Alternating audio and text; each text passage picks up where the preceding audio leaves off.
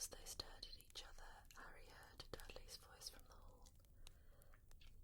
"May I take your coats, Mr. and Mrs. Mason?"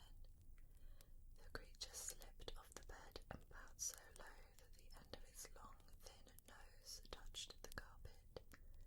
Harry noticed that it was wearing what looked like an old pillowcase with ribs for arm and leg holes.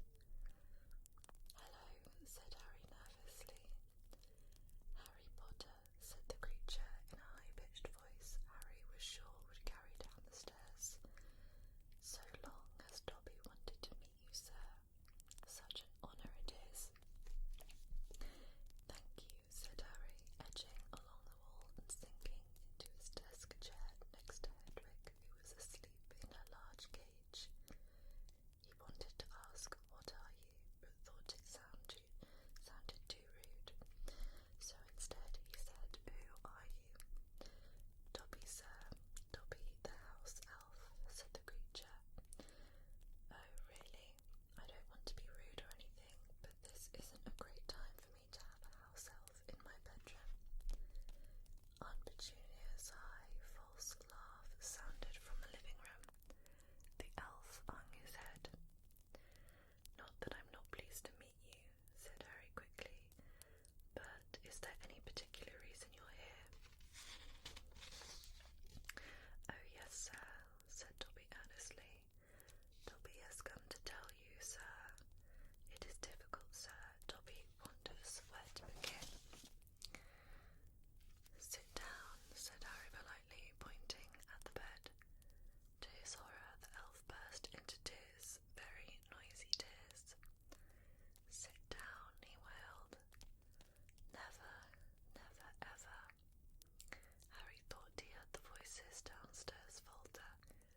"I'm sorry," he whispered. "I didn't mean to offend you or anything." "Offend Dobby," choked the elf.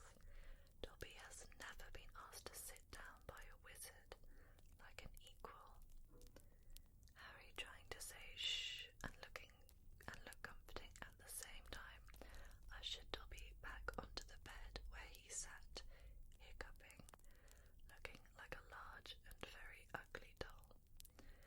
At least he managed to control himself and sat with his great eyes fixed on Harry in an expression of watery adoration.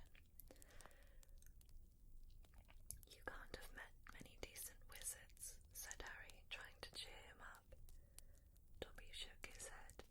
Then, without warning, he leapt up and started banging his head furiously on the window, shouting, "Bad Dobby, bad Dobby." "What are you doing?" Harry hissed, springing up and pulling Dobby back onto the bed. Hedwig had woken up with a particularly loud screech and was beating her wings wildly against the bars of her cage. "Dobby had to punish himself, sir," said the elf, who had gone slightly cross-eyed.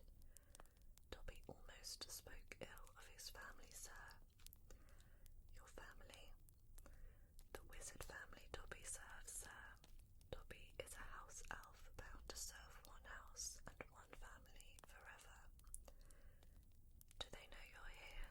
asked Harry curiously. Dobby shuddered. "Oh no, sir, no.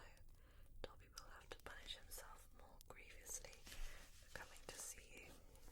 Dobby will have to shut his ears in the oven door for this, if they ever knew, sir. But won't they notice if you shut your ears in the oven door?" "Dobby doubts it, sir. Dobby is always having to punish himself for something. They let Dobby get on with it. Sometimes they remind me to do extra punishments." "But why don't you leave?" "A house elf must be set free, sir, and the family will never set Dobby free. Dobby will serve the family until he dies." Harry stared. "And I thought I was hard done by staying here for another 4 weeks," he said. "This makes the Dursleys sound almost human. Can't anyone help you? Can't I?" Almost at once, Harry wished he hadn't